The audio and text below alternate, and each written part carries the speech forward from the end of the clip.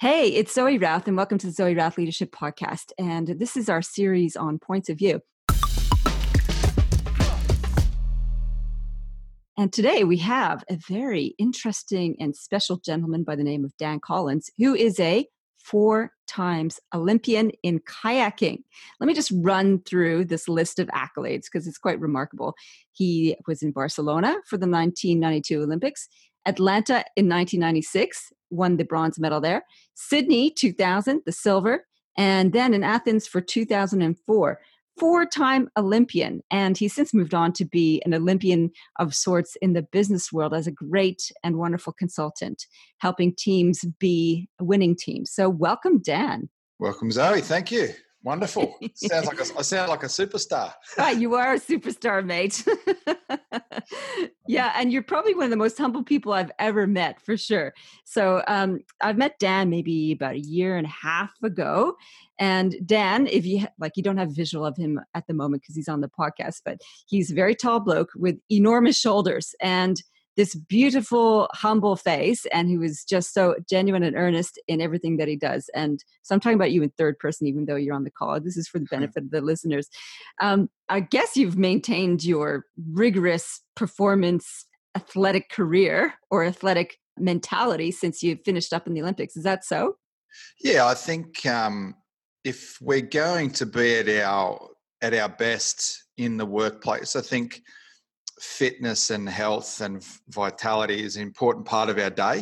So from an activity perspective, I've certainly kept up, rigorous exercise since finishing my training days. I don't train per se anymore, but I certainly keep myself very active. So, and I think it's important because you think of how busy we are in today's society and our ability to cope with stress. I think if you exercise more, it's bloody important, I reckon, to cope with some of the mental stresses that we have in a more modern society.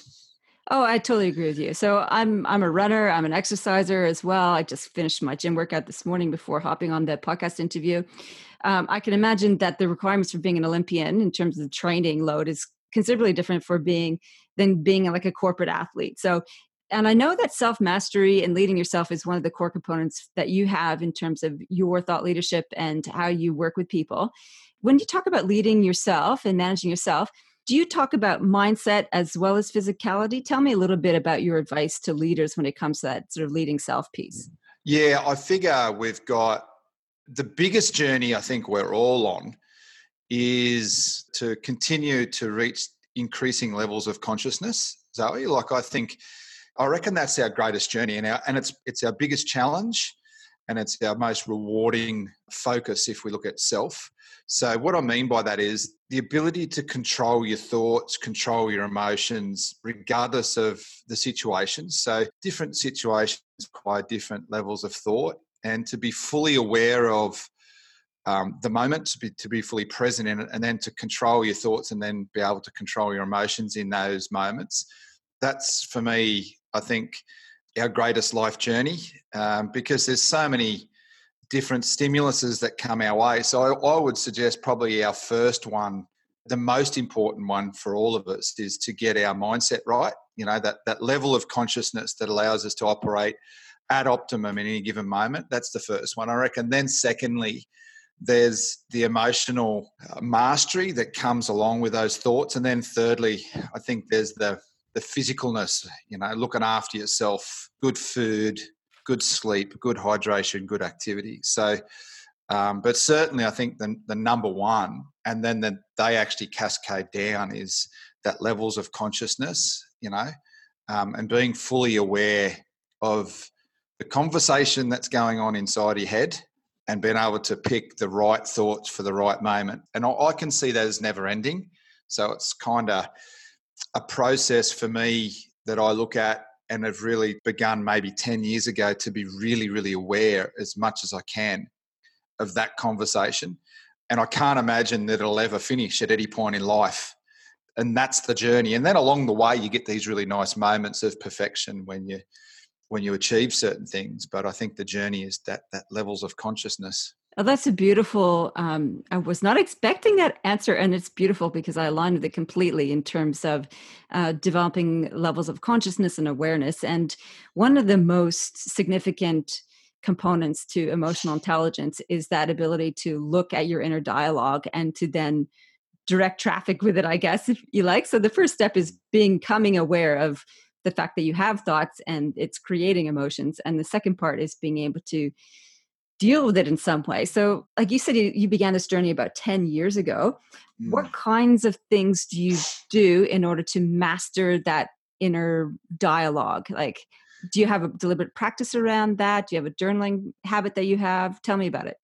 Yeah, so I figure I probably began this journey at a subconscious level as far back as 1992, but really consciously in the last 10 years. So absolutely in the last 10 years aware of what's going on inside my head and then being able to redirect. So and the habits that I've formed around this are for me, and I think everyone has to have their own, but I do journal every night. So Really?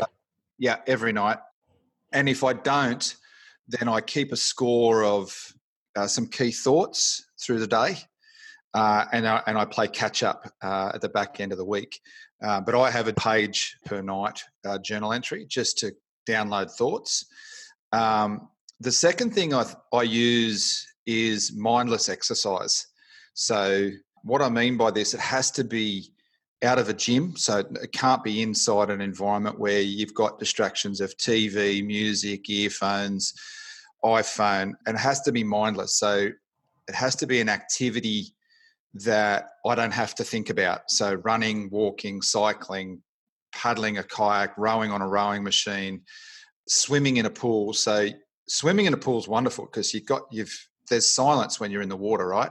Mm. So, and I think this allows you to connect body and brain. And it also allows, once you get into rhythm of your breathing, it allows the brain to have a nothingness.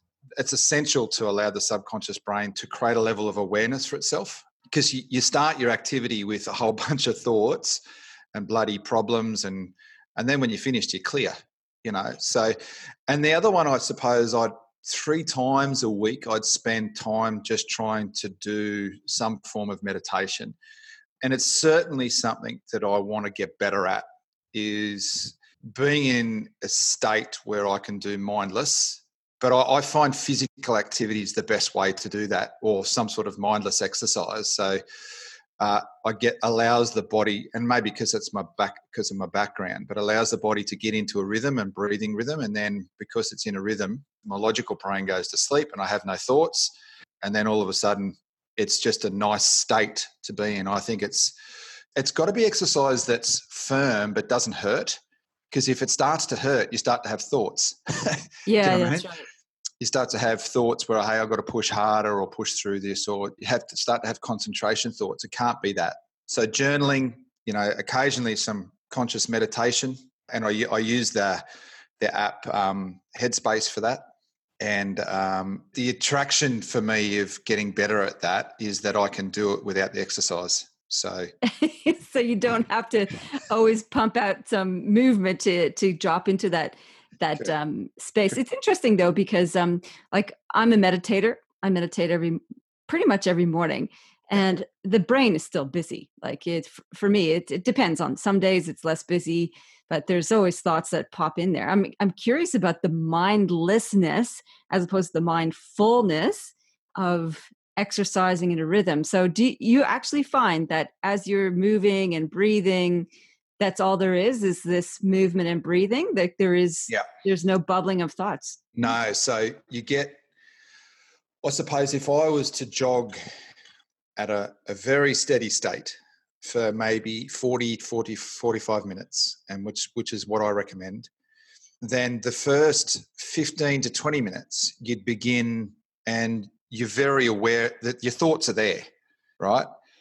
But after a period of time, Zoe, what I find is that you start to focus on your breathing, because the breathing is the thing that helps you continue to run nicely, or to paddle nicely, or row nicely, or swim nicely. And then when you're focusing on the breathing, you're almost in a meditative state, but you're moving. Mm. and then the brain goes mindless. It just empties. And that to me is a really beautiful state, because you're just total attached, mind and body, totally attached. And you're very aware of what your body's doing in a mindless state, if that makes sense. Yeah, it's mindless and mindful at the same time. So you're completely absorbed in the physicality of the movement Yes. without the narrative of inner dialogue. So I'm a runner too, so, and I think I just spend too much time in my thoughts as Yeah. opposed to focusing on my breathing. I'm curious about the breathing stuff. Do you do breathing exercises? Like I know I've learned about box breathing from the Navy SEALs, Mm. where breathe in 4 count, hold 4 count, breathe out 4 count, and breathe in 4 count. Do you do anything like that during your exercise, or is just simply paying attention to the breath? No, I don't. And the only time I used breathing exercises, and I've begun to use it a little bit with my speaking, is when you have big moments where you need to perform. So I used to have a breathing routine that kept me calm in really pressure moments, like, prior to World Championship or Olympic finals. Mm. There's, I think, a breathing routine helps you be pretty centered on and focused and absolutely determined on what you need to do.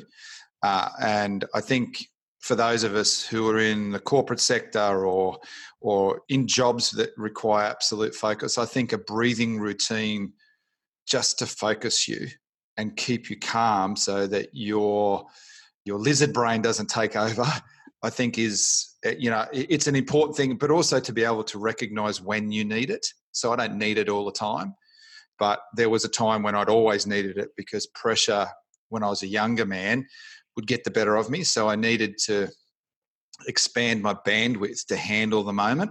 And Mm. breathing was one of the activities that I used. So I'm curious. I mean, being a 4-time Olympian, that's a lot of pressure. Like that's at the ultimate of high performance, and it's a world stage. Do you experience that kind of pressure nowadays, or was that really the peak of pressure from your point of view? Or have you changed and it doesn't matter what happens and you're just simply more calm? Yeah, I would suggest a little bit of both. I think they're pretty big moments, like Yeah. you put, like an Olympic final or Olympic semi-final, that's a big moment, right? But I can remember my first, changing careers, if we were to change careers, so I went from elite sports administration and that changing career, like my first couple of job interviews, oh my God, I was beside myself, so, and just to be able to go back and go, hey, I've felt this feeling before, these nerves, that's normal, because this is a big moment. This is really important to you. So your body's trying to prepare yourself for it. So you just click back into, okay, I can handle this. And you go back to your breathing routine. What do I need to focus on? Externalize my thoughts. So I'm no longer sort of, so focused on me that I can think external as to who I'm trying to serve or who I'm trying to be useful for.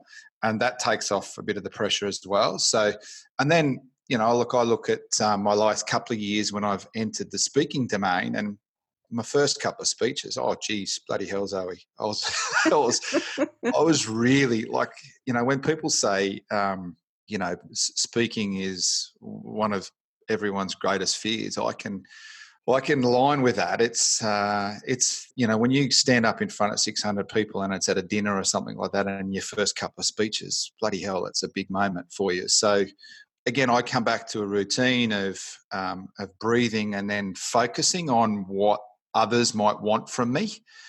So it enables me to just perform. And because I've done it over and over again, I think that I'm able to maintain a level of calmness and centeredness because I've had those big moments, lots of them in my Yeah. life. So, Yeah. and it's just practice. It is just genuinely practice. And people say, oh, you're really good at it. Yeah, but I've done it lots. So there was a moment, there was a time when I was not. There was a time when I was rubbish at it, Mm. and it got the better of me and I didn't perform as well as what I should have because of pressure. So none of us are born with a mechanism to deal with the fight, flight, none of us are. So we need to establish that, and you need to be brave enough to take yourself into environments where you're going to experience that fight flight mechanism and moments that are really big in your life, and be okay with stuffing it up, because we weren't born being able to control that. But as we get older and more mature, the approach has got to be, well, that's where life gets really interesting and opens up for us if we're brave enough to take those moments on. And when you do that and realize that it's just a moment, you'll get another one. And each one you get better the next time round. I think it's, and then your bandwidth for that moment gets bigger. And that's the approach I took. Just put yourself in front of lots of them, and you'll get better at it. So I just want to unpick one component of what you've just described. So the big moments and which turns into a fight and flight thing. So it's a big moment in quotation marks because of the story we tell around what that moment means. And then the hack always is the same thing. It's breathing and being centered and focusing outwards on who you're in service to. So the hack is always the same, but the narrative is something that is different. So I'm curious about that. So as a journaler, what did you notice thinking about those big moments? Yeah. What was the story that created the pressure? And was it the same story? I mean, those are all different circumstances, from speaking to job interviews to Olympics. The common story is that it's a big moment. But what were you telling yourself that was adding the pressure or creating anxiety on top of that? Yeah, brilliant question. So for me, it's goal driven. So it's what I wanted to create for myself and my family in life. So it was purely focused on the mountain I was climbing. So the moment is created because you get to that ridge where you say, I've got to perform here. This is the moment you were waiting for. Or this is the moment you've been working toward. I don't think you get nervous if you don't work towards anything or don't want anything. Do you know what I mean? Yeah. So if you don't want to create anything for yourself in life, you won't get nervous. It'll be bloody boring, but you won't create anything. When you've decided that you want something special for you and your family, or a new result, or a next level up, you'll set goals, and those goals will be out of reach for you now because you're not good enough to achieve them now. If you were, you'd already have them, right? So that means you're going to be stretched and tested. And because of that, you're kind of in a no man's land, if that makes sense. You're in an environment where you don't know. So that not knowing, and maybe you're not good enough right now, that creates pressure. That's the test. And when we get tested, we get found out, and we're either up for it in that moment or not. But that's where it's all happens, right? At the edge of your limits. At the edge of your limits is where life happens, I reckon. It just does. It doesn't happen inside them. You might get nice habits and routines and all that sort of stuff inside your limits, which is important. But growth happens at those limits where we don't know what's next. So, that's beautiful. Yeah. So we've talked a lot about some of your core beliefs, which is living life on the edge. The edge of limits is where life happens. I've written that down because it's such a beautiful quote. And that in that no man's land where you don't know what's next, and if you're up for it, is the tension that creates pressure. What are you keep putting yourself on the line all the time. What are some of your most important beliefs?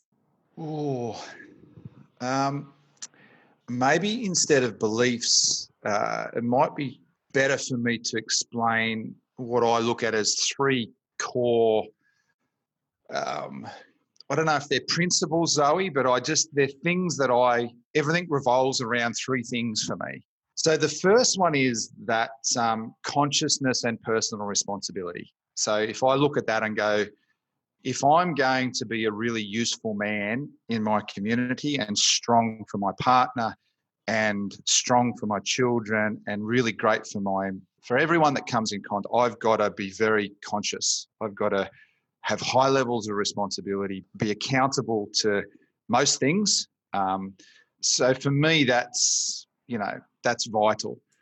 The second thing is excellence. So an excellence for me means a never-ending journey to get better at what you're doing in all areas. For me, that's a vital thing. We can't not have that, because that's where your fulfillment comes from. So your personal fulfillment, if that makes sense. So I know that areas of my life, whether that be finances and health, or friends and family, or could be some goals to connect greater to community, whatever that might be. I think excellence and that not never-ending improvement and wanting to be better than yesterday, and I think that drives me. And I was very aware of that from a young age, and I think that striving, we get scared of that for some reason, humans. That I don't know why we get scared of that, but we do. For me, it's that striving is. We should all be really aware of that. We've all got an inbuilt striving, but we put it to bed for some reason. So we get comfortable with just being normal, whereas I don't think that's, or average. I don't think that's. So the last one is love. So Really? yeah, absolutely. Love of me, love of my wife, love of children, love of life, the larger love of life. I think to have love and be vulnerable enough to be loved and to give love. I think it's those three key things for me. Most of my life revolves around those three things. That's beautiful. So I guess the next question I have is around success, and maybe you've answered already, because if these are your three principles / beliefs, how do you then define success? Yeah, so I have this in my mind, this tension between what I call the fixed and growth mindset. So I actually think you need both. So when we hear experts talk about, a growth mindset, which is, I believe that's my approach to excellence, so never-ending improvement. But I also think we need a fixed mindset. So we need things to say, actually, I want to finish here, whatever that is. So I want to save $100 a week, or I want to put something. So there's that. That's absolute fixed. There's no budging that. And I have this tension between the two, because you need that. You need the sort of the tension that's created between nailing an outcome, which I see as success, right? Whereas excellence for me is just this, well, that's great along the way. That creates a really nice moment of perfection for you. But perfection doesn't last; it moves. So it's not an end game thing. It sort of moves past you, or you leave it behind, and then you create a new thing. Now something else comes along. That's probably like the best definition I've ever heard about that tension between goals and development. And I love it. I think that's great. So, success, nailing an outcome. Yeah. But it's not just that. And I think that's one of the things a lot of my clients struggle with is I always ask them that question. Well, how do you define success? And for many of them, it's simply the external markers. And it's not necessarily the aspect of excellence, which is striving for a never-ending improvement and commitment to the growth piece. So I think the two of them, they work in tandem, don't they? So you need to always... you do. You need both, because the tangible finish line to something creates a hoop for us to jump through. You got to sort of, the excellence is the climbing and the striving, right? And the success is the mountain. Which one do I climb?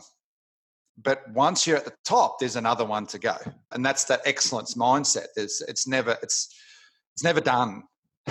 Because we can get so comfortable in past success, can't we, Zoe? Like we just, we get so bloody happy with ourselves, and our peacock feathers come out, and we're full of ego, and that's a real internal look. Whereas if we externalize and say, actually, to serve to another level, I need to be better again. So if I'm useful even higher up for more people, what have I got to become? And that's, to me, and then to help you get a guide of that success, you've got to put a marker down. And that, to me, that the marker down is the success bit, but that's fleeting. It's fleeting. It's kind of, you got there or you didn't. either way, it doesn't matter because you're going to go again anyway. So it's really destination and journey. yeah, And I think a lot of people don't manage the journey part well. And I think if you revel in the journey part, what you call excellence and striving, the destinations are sweet as sweet as the striving piece. And I think correct. that's a really powerful way to live your life, because you get to savor the milestones as well as the progress. Yeah, look, and I didn't always think this way, Zoe, because in 1996 at my second Olympics, whilst we were really successful, we had a fixed mindset only. You needed to get the gold, was We what you're needed, talking about. we only had and when we look behind us, geez, we'd torn some arms and legs off each other and people, and we just burnt people. It was so hard to live with, right? Yeah. Because we were beasts. And whilst we were successful, we burnt each other out and we burnt those around us out, and we were bloody hard to live with. And then we said, well, it was ridiculous to think in our prime when we looked at Sydney and said, shit, I don't know if I can make Sydney, like it's 4 years away, for a 90-second race that we might improve half a second over in the next 4 years. Oh my God. We both looked at each other and went, yeah, maybe not. Maybe we can't do it. But we arrived at this thinking that what if it was bigger than the race?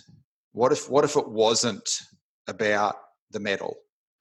What if it was about being was a vehicle to be bloody good humans? And when we arrived at that, then excellence entered our world. And then you have along the way these wonderful moments of perfection. We won a world championship. Children entered our lives. Sort of, you have these moments of perfection along the way, but that they're fleeting, right? So then when you've got both excellence and a fixed mindset, you enjoy them both, but you're much easier to live with, and you're not as hard on people and yourself around the success piece, around those destination pieces. Yeah. When you've got an undercurrent of, well, it's just that's just a test. It's a test. There'll be another one and another one and another one. And then I've just got to keep rising to that. That's amazing. So I love this because this is a radical shift in perspective. So you spent 2 Olympic Games just being all about the destination, the gold medal.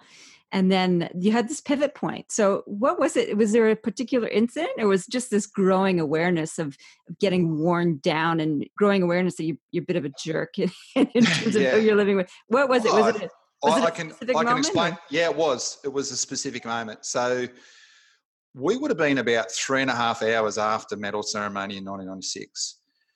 And you've got to remember, Sydney was a huge thing. The funding for athletes was now, we were actually going to receive some money to be athletes. We were entering a market where some corporate opportunities might have been opening up. And we're lying in our beds, right? Just lying, reflecting. It's about 3.5 hours in a place called Dahlonega. And I remember it. I was exhausted, Zoe, absolutely exhausted. And neither of us spoke for about 15 minutes, just lying on our different beds in our room. And I sat up and said, right, we best go have a beer. And Trimmy said the same. And I just said, mate, how do you feel? And he said, I'm a total relief and I'm glad it's over. And we both thought, this is bullshit. This, this is not how it was supposed to be. Mm. And then we started talking about it over a few beers, as you do. And what we arrived at was that because we failed at our first Olympics, we were so scared of failing again that we had 4 years of fixed mindset. Mm. And I think you can be excellent but not have excellence in your life. So on that day in Atlanta in 1996, we were brilliant. We were so good. We raced beautifully. We executed our plan. We did everything well. But the 4 years leading to that moment was hell. And we made it hell for those around us because we were so driven and brutal that we were selfish and really hard to live with. And then I look at the journey from 96 to 2000 where we just said, hey, that's not going to last. We won't last. We'll kill each other for a start. And we won't have anyone left around us because we're such arseholes. So we said, right, so by the time we got back to Australia, we thought, let's just focus on different stuff. Same stuff, but different mindset. And whilst the fixed mindset was required and the measurement of everything didn't change, we just looked at it differently. So we just thought, okay, well, this needs a different look at it. We were still hard on each other. We still had fierce conversations. There was absolute candor in everything we did, and we didn't let each other off the hook around standards and performance. But it was through a different lens. It had a different context, which is this never-ending improvement, as opposed to blame or letting someone down, and that has a different energy to it.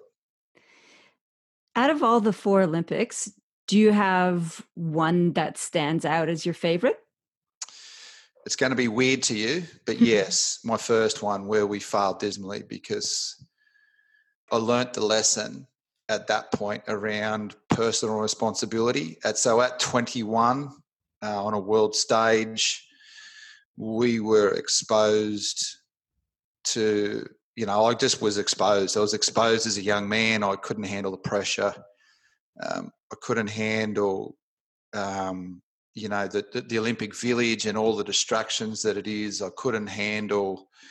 It was huge. So when I got back and realised all the mistakes I made, I look back now, many years on, and say, well, that was actually the best for me. And whilst it was at the time horrific, I now look at it and go, that was the Olympics that made me. That was. Wow. And the rest of them, I think for enjoyment, Sydney and Athens, I just loved the racing. I just loved it. It was so good. Just the big moment and lining up, knowing that this is the very best the world's got right now, and let's see how we go. Let's give it our best and see if we're good enough. And to be able to be in that environment is a privilege, because we've got bodies that allow us to do it. Not everyone's got a body that can compete at that level. Yeah. So it's a privilege. But it's also, I took that privilege that nature gave me and worked my ass off as well. So it allowed me to experience something very, very special. So those 2 Olympics, just for the racing, was unreal. It was so good. It was great racing. Awesome. So I have one last question. Out of your beautiful, grand, ginormous life, what are you most proud of? I think longevity. So, I think you can have a successful year. You may even have a successful couple. But if you continually grow and create great results for yourself, and that never-ending growth, I think that's probably the thing that I'm most proud of, and the attitude and the man you have to become to be able to do that, because, it's a never-ending challenge and test, and the tests get bigger as you get bigger. As you get bigger as a human, the tests get more complex and more integrated. And so for me to be able to grow into handling more and more, I'm really proud of that. That approach to just go, okay, what's my next biggest burden? What's the biggest rock I can pick up? Okay, let's grab that one. And that to me I'm been really proud that I've been able to continually do that in life. That's beautiful. Dan, thank you so much. I've learned heaps from this interview, and I've taken a ton of notes, and I feel really moved by our conversation. So thank you very much for sharing it with us. Wonderful. I've appreciated the opportunity to chat with you, Zoe, so it's been great.